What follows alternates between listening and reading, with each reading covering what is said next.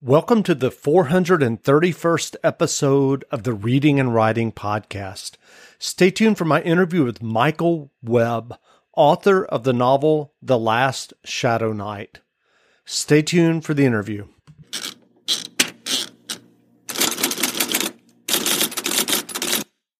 Welcome back to the Reading and Writing Podcast. My guest today is Michael Webb, author of the novel The Last Shadow Knight. Michael, welcome to the podcast. Thank you, Jeff. I'm excited to be here. Great. Well, if someone hasn't heard about your novel yet, how would you describe The Last Shadow Knight? Amazing. The Last Shadow Knight is it's a young adult fantasy novel. And I say young adults because I found that a lot of middle grade and high school age people really enjoy it, although I wrote it for an adult fantasy novel. But I found that the content, the appropriateness level is very conducive to that young adult or adult category. It's not high fantasy in terms of wizards and elves and heavy magic and dragons and stuff, but it's more low fantasy, but it's realistic, kind of a medieval setting. The main character, Varen, he's 13 at the beginning of the story. He's growing up on the streets, begging and stealing, basically just struggling to survive. He meets this guy who is the last of a secret group called the Shadow Knights. And it's this group that people have heard of. They hear rumors about. They're not sure if it's actually real, but they're supposed to be able to do these amazing things. So Varen begins to train and learn the ways of the Shadow Knights. So there's basically two story arcs that are going on here. The overarching story is about there's an enemy who is trying to take over the four kingdoms of this land.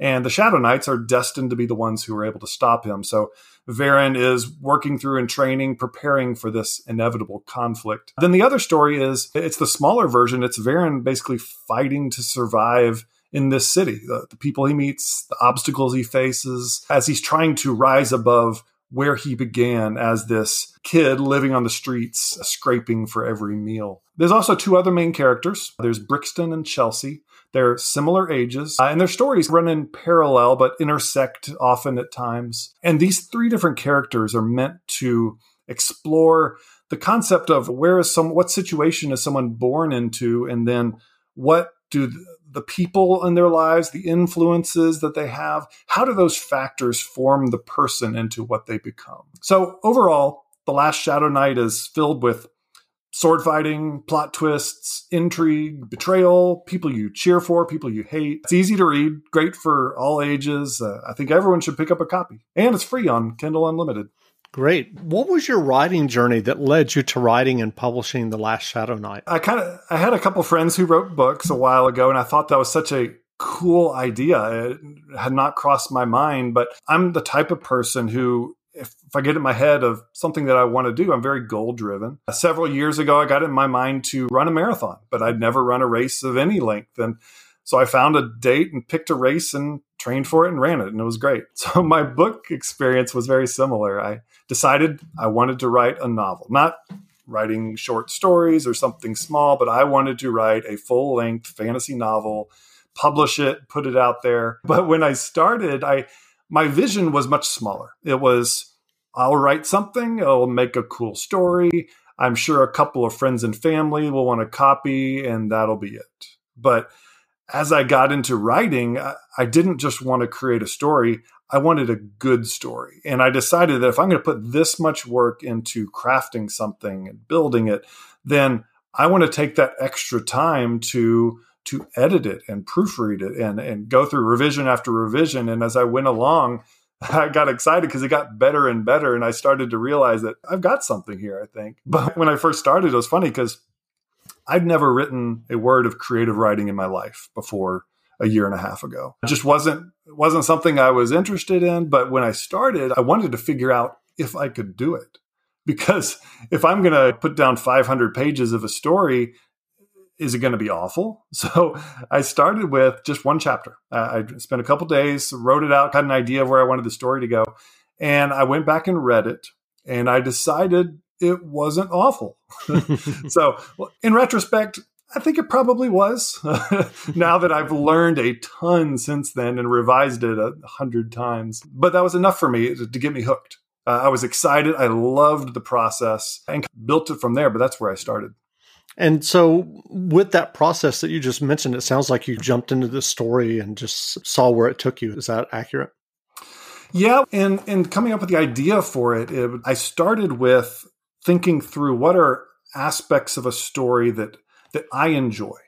So I thought through books that I like or movies that I like and tried to pinpoint moments in them that really got me excited, that I was smiling as I was reading, or I couldn't put the book down. In The Way of Kings, where Kaladin is training with the Bridge Fours team, and just how he's taking them from where they are at the beginning to, don't want to spoil for anyone who hasn't read it, but just that process that he goes through. And I'm just so on the edge of my seat through the whole thing. Or in The Name of the Wind, where Quoth is interviewing to get into the university, and how exciting and that scene makes me feel. So I thought through, what are these scenes that I love about stories, and what did I enjoy about them? Not what was the scene, but what did I enjoy about them? And I wrote down a list of 6 to 10 different ideas of things that I enjoyed about books. And then, ironically, I came up with the name The Last Shadow Knight before I actually wrote the story. I don't think that's typical, but I liked the name. And then I thought, what would a story around that look like? And I took my list of 6 to 10 different story aspects and tried to start fitting in, where would that fit in with the story that I'm trying to create. And then as time, I built it out from there to make sure as my story went along that I'm getting to these key moments. And maybe it's a big character development piece, or a plot twist, or just an exciting moment. And I make sure to hit those moments as I built through the story. And so what was your decision process to decide to self-publish as opposed to trying to get the novel published by a traditional publisher? It's basically related to the amount of patience I have, because I looked into it and I realized that in order to publish with a traditional publisher, I'm going to have to resign myself to writing something that I spend a ton of time and effort in, and then wait for years, and most likely to have nothing come of it after those years. And I didn't have enough patience to deal with that. When I was done with my book, I wanted to get it out there. I was excited for people to read it. And especially as I researched a lot more, I found that it's so accessible now that anyone can put words on a page and publish a book. To do it well, it takes a lot of work, but I didn't want to wait. It was that impatience that I wanted to pursue publishing it myself rather than waiting to potentially go elsewhere. And I'm not doing this to make money. I'm not doing it to be famous. It's fun. And I'm excited to be writing more. I definitely want to continue doing this, but I'm happy even if the self-publishing is a little bit more difficult. I have to do some of that extra stuff. I don't mind doing those things myself. Sure. And what has the response been so far? With the book itself? Yeah, with the book itself. It has absolutely blown me away, because I always enjoyed the story as I was writing it. And then at first I share it with a few friends and family, and of course they like it because they're friends and family. But what I've really loved is over the last couple months, I've started to reach out and get other people I have no connection to whatsoever who would read it and review it. Or since it's launched, I've had people read it, and I see reviews on Goodreads or on Amazon come up, and I'm just beaming because someone, I have no clue who they are or how they found out about the book. They read it and they post a 5-star glowing review about how much they loved it and how they can't wait for book 2 to come out. And it's blown me away, the response that I've seen from the people I know, but especially from the people I don't know. It's really got me excited. Originally, I was hoping to take a little time off after writing The Last Shadow Knight before I started on book 2. I'm planning a trilogy out of the series, but the response that I've gotten, I feel I owe it to my readers now. These people are clamoring for book 2. I'm working on it. I'm getting back on, starting in the mornings, writing. Actually, next week, I've got a writer's retreat. I'm getting away for a few days. I feel a little bit of pressure now that I put it out there. I got some fans I need to please. Well, for a self-published author, what would you say are some of the most important steps for turning a rough draft into a final draft that's good? I have definitely learned a ton over the last 18 months that I wish I had someone to talk me through the process. And I had some of it I learned the hard way, but I see it in a few different ways. First off, a big problem I see with a lot of self-published people is a book cover. People say you need a book cover if you want to get attention. And that's one of my pet peeves. I hate cheesy book covers. And when you look across the industry of self-published authors, you find a lot of, honestly, pretty bad book covers. And myself, I probably won't pick up a book if I don't like the cover. I'm definitely not going to recommend it or share it with others if I'm embarrassed to see, or for them to see what that cover is. So put a little investment into making something that you're really proud of. The next thing is, if you can get a good cover that's going to draw attention, you need to spend time on your blurb on the back of the book, because that's what's going to help them decide whether to buy it or not. I didn't realize that important at first, how important that was at first. I put a blurb together and I thought, yeah, that sounds good. And then I got some feedback from people, and they gave me a lot of good advice. Yeah, it's okay, but I don't really feel gripped by it. And so I started to reach out more and more. I revised it probably 30 different times and finally got to something that it's compelling. It's exciting. It makes you want to read it. It gives you a little tease about what's unique about the book. But once it makes you want to pick up the book to find out what happens. So those, I feel, are the first two, and they're key. And that's going to get someone to your book. But the biggest part, I feel, is you've got to have good content. And I've read some self-published books that I don't like, and the content seems sloppy and lazy, and the story is not well polished. And I would have been there myself, but the biggest thing I learned was you need help. You need someone to read what you have and be honest with you, to tell you what's bad, tell you what's not working. As I mentioned earlier, I'm impatient with my book. I wanted to write it and I wanted to publish it. And I didn't want to take all these steps in the middle. And luckily I did. I spent a lot of time working with alpha readers and beta readers. The alpha readers being earlier in the process when it's rougher, beta readers being near the end when it's nearly the final story. And that blew me away as far as educating me on writing, as well as what people are looking for when they're reading. I found that they would read my book and they would point out plot holes or character issues with their motivation, or parts that were boring, or parts that were just poorly written, and they point them out. And once they show me, it's these glaring things that, how did I not see this when I wrote it myself, or the other 20 times I've already read that section? But once they point it out, it's so easy to see, and I'd change it. And so I'd do a revision, and then I'd send it out for more people to review. And then I get more glaring issues back, and then I'd send it out for more to review after I revise. And in addition to these alpha and beta readers they're not professional editors, but many of them were writers themselves. So I learned so much through that. But I also worked with editors. I had a developmental editor who helped me with the structure and the plot and the characters. That was huge. And then a copy editor, which, by the time I got there, I thought, surely I've got all the spelling, all the grammar right, all the commas and quotations. No, there were like thousands of corrections once I got to that point. So you need this help, especially if you are a self-published writer, because no one's going to force you to take those steps. If you're going through a traditional publisher, there's professionals that are going to make sure that happens before it goes to print.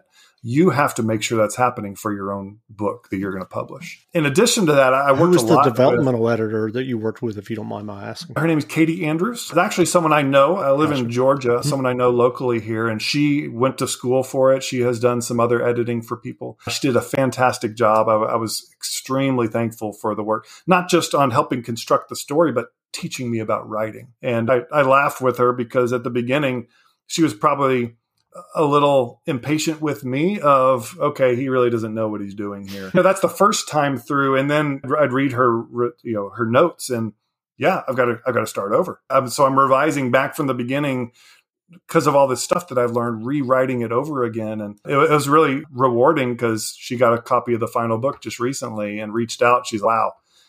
She could see the progress I made over the course of that time. And she was very impressed with where it ended up, but I owe a lot of that to her. That's great. So I also did a lot of research into books and podcasts. On Writing by Stephen King was very helpful for me. I read a book called Plot and Structure, just in constructing stories. Probably my favorite thing I watched was Brandon Sanderson has on his YouTube channel this, I think it's an 8-video series of he teaches a creative writing for science fiction and fantasy class at Brigham Young University. And every lecture is posted on YouTube.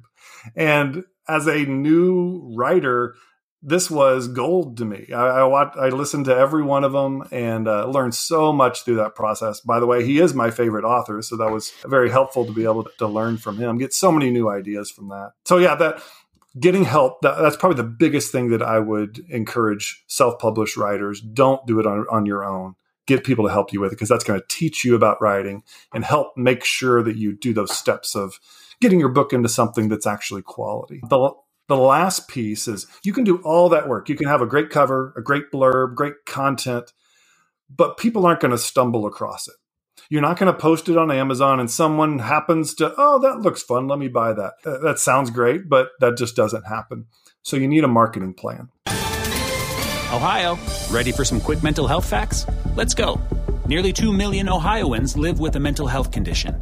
In the U.S., more than 50% of people will be diagnosed with a mental illness in their lifetime.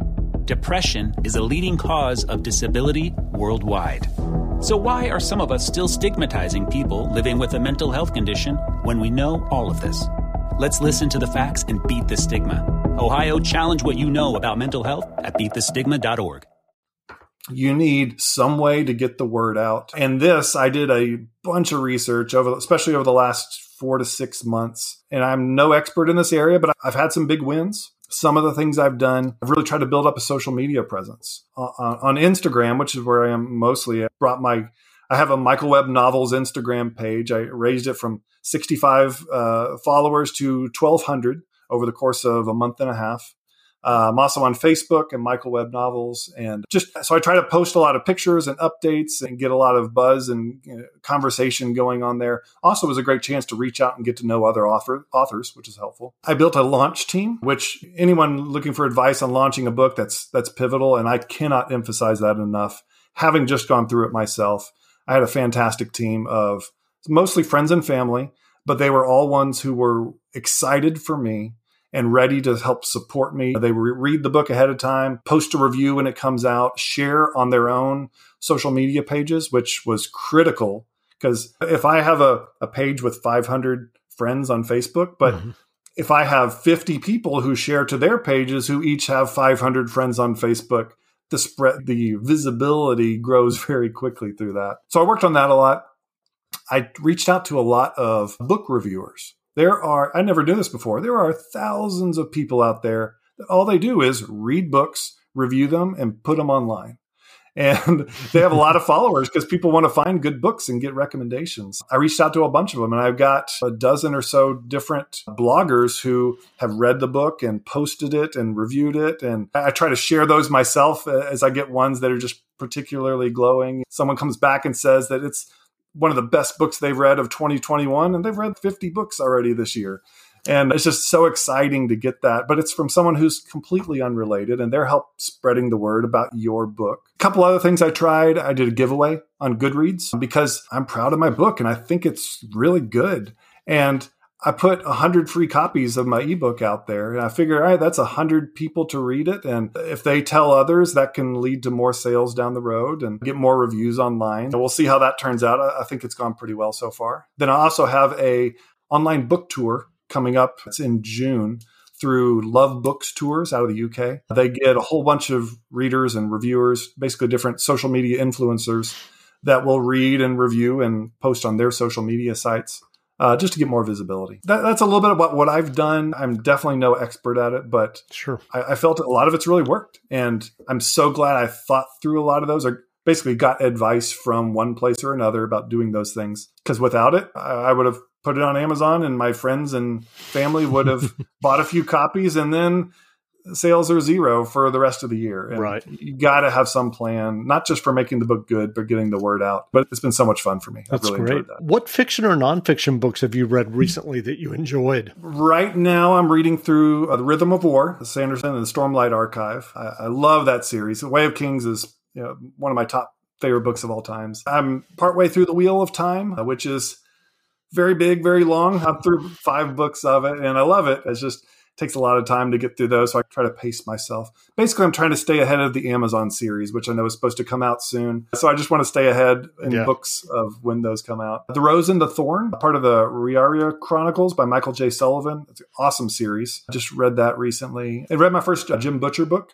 Stormfront. Really enjoyed him. Just a fun, easy read, urban fantasy type vibe. So yeah, I've enjoyed all those. I love reading. Actually, most recently, I've been reading a lot other self-published authors, ones that I have met through Instagram or other sites, as I'm hoping that they will help support me. So as a return, I'm helping to support them as well. So that's been taking up a lot of my time recently. Are you working on a new novel now?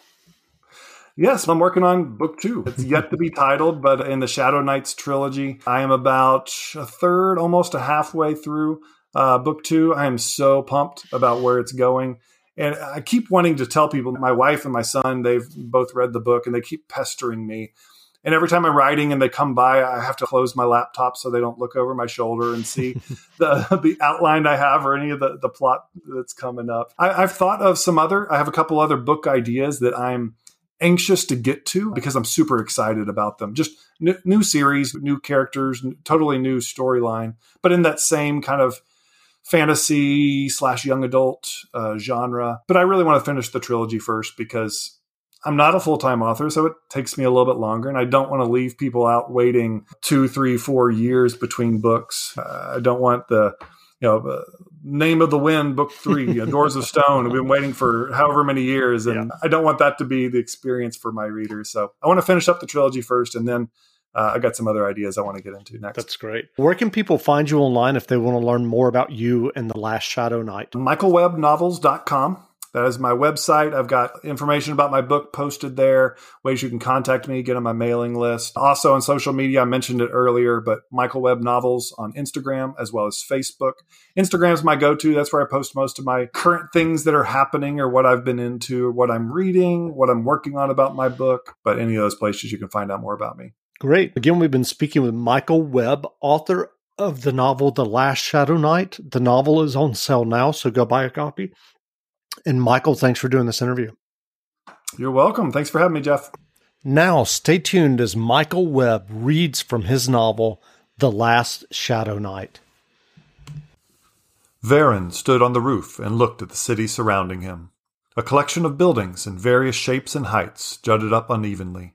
He imagined the streets and alleys below that flowed together like a collection of streams.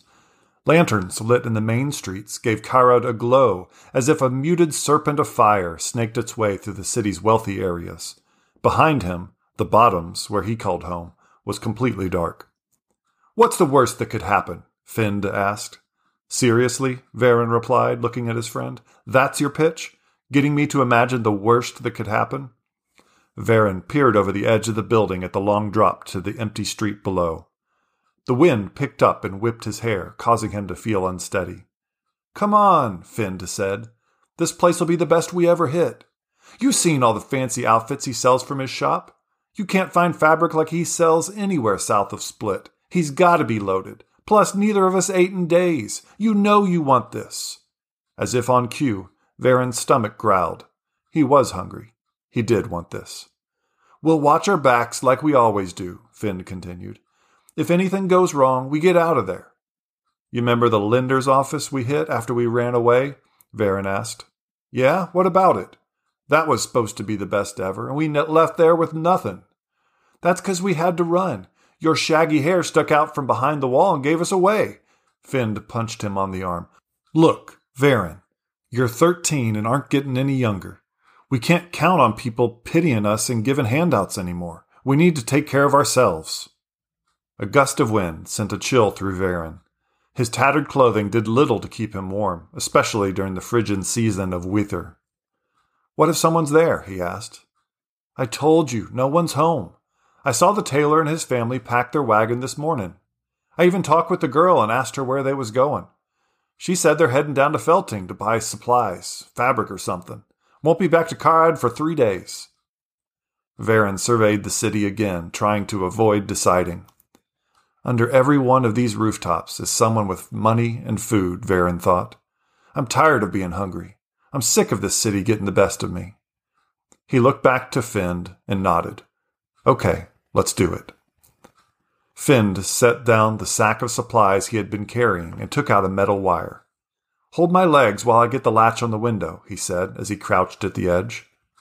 Varen sat on his legs, letting the older boy dangle upside down from the second-story roof. Got it, Finn whispered after a moment from over the edge. His hand appeared at the edge of the roof and Varen pulled him up. After looping a frayed piece of rope around a nearby chimney, Finn held onto it as he made his way over the edge, feet first. Although he tried to appear confident, his breath quickened as his body lowered. Soon he disappeared.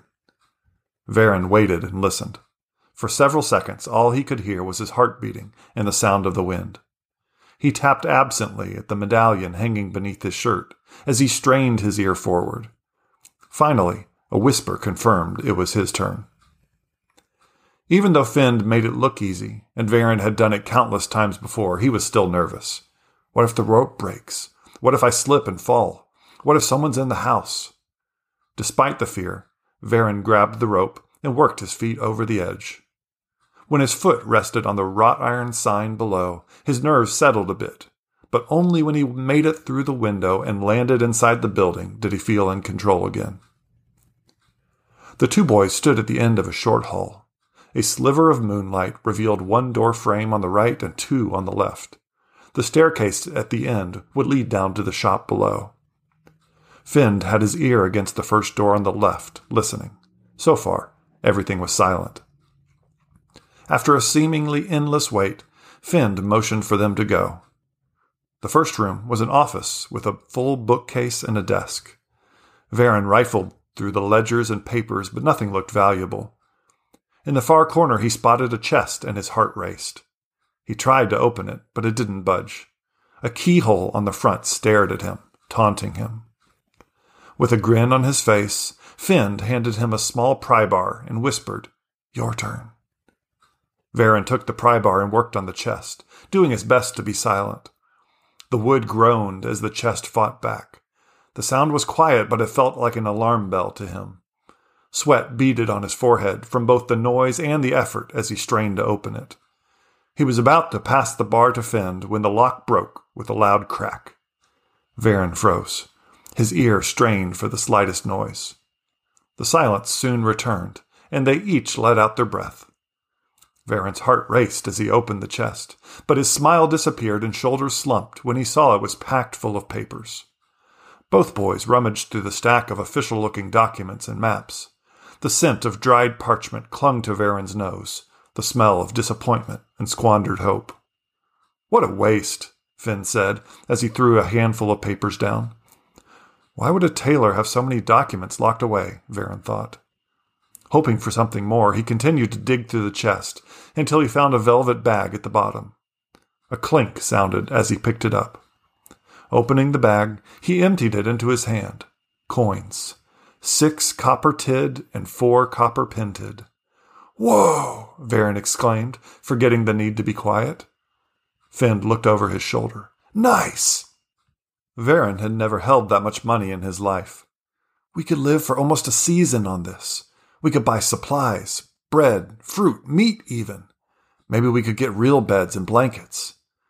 Not wanting to hang around any longer than necessary, he put the coins back in the bag and stuffed it in his pocket. "Let's keep looking," Finn said.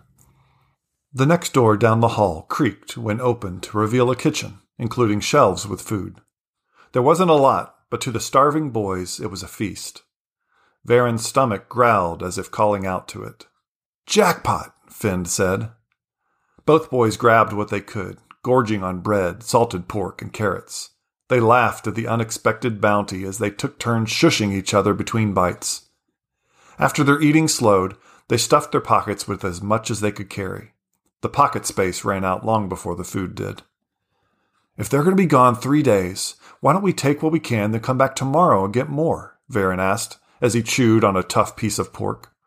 "Yeah, that's a great idea," Finn said with a grin. "Let's get out of here." They went back into the hall, and Varen grabbed the rope dangling outside the window. Finn remained in the hallway, standing by the remaining door. "What you doing?" Varen whispered. "I want to see what's in here first." We can't carry anymore. Let's go. Finn eased the door open, and Varen sighed as he let go of the rope and joined his friend. The room was dark, with the only bit of light coming in from the window. Shadows covered the floor from the outline of 2 beds. One bed was bare, and the other held a pile of blankets. A bookshelf stood at the end of the room, with what looked like 2 bronze candlesticks on top. "Whoa," Finn said as the boys crossed the room. "Those have to be worth a silver argent apiece." With one foot on the edge of the bed and the other on one of the shelves, Finn extended his arm, but the first candlestick was barely out of reach. "What do you think you're doing?" a deep, unfamiliar voice asked. Varen spun around and froze. A body stood behind them, a body shaped like a pile of blankets. Varen cursed himself for not being more careful when they came in. "What are you doing?" the bundle of blankets repeated with growing intensity. I saw the tailor leave this morning. I thought the house was empty," Finn said with a wavering voice. "The tailor?" the other man said. "His shop is next door. You thought you could take his stuff while he was out?" Varen glared at Finn. "You got the wrong house," he muttered. Before Varen could think of what to do, Finn yelled as he ran at the man and collided with his body square in the midsection, knocking him backward over the bed. Varen's heart raced as he and Finn ran for the stairs. Desks, books, papers, and files filled the shop below. "We must be in the tax assessor's shop next to the tailor's. That explains the chest full of documents." Varen reached the door first, and his stomach dropped. Locked. He frantically looked around. They were trapped. He froze, unable to think as fear set in. His paralysis shattered along with the window as Finn threw a chair through it, spraying glass and splinters of wood into the street. "Let's go," Finn said, motioning. The boys scurried through the broken window. Glass shards tugged at Varen's clothing, hands, and legs. He ignored the pain as they stumbled onto Market Street at the edge of Karad Square. "Thieves! Stop them! Thieves!" a voice shouted from above. Varen looked up. The tax assessor leaned out the upstairs window where their rope dangled limply. He pointed at them but looked across the square to where 3 soldiers stood staring back. Varen's heart sank as he recognized the tallest soldier, Captain Mortensen, the last man he wanted to see. The boys took off.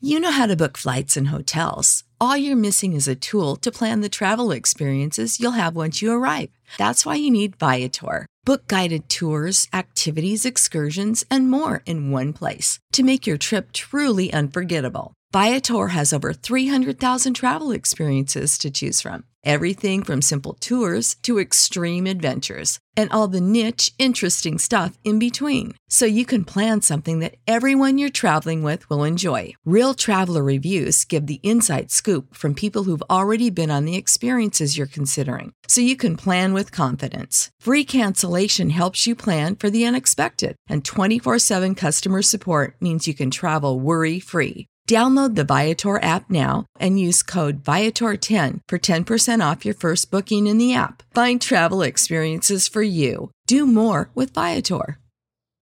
When you need mealtime inspiration, it's worth shopping Kroger, where you'll find over 30,000 mouth-watering choices that excite your inner foodie. And no matter what tasty choice you make, you'll enjoy our everyday low prices, plus extra ways to save, like digital coupons worth over $600 each week. You can also save up to $1 off per gallon at the pump with fuel points. More savings and more inspiring flavors make shopping Kroger worth it every time. Kroger, fresh for everyone. Fuel restrictions apply.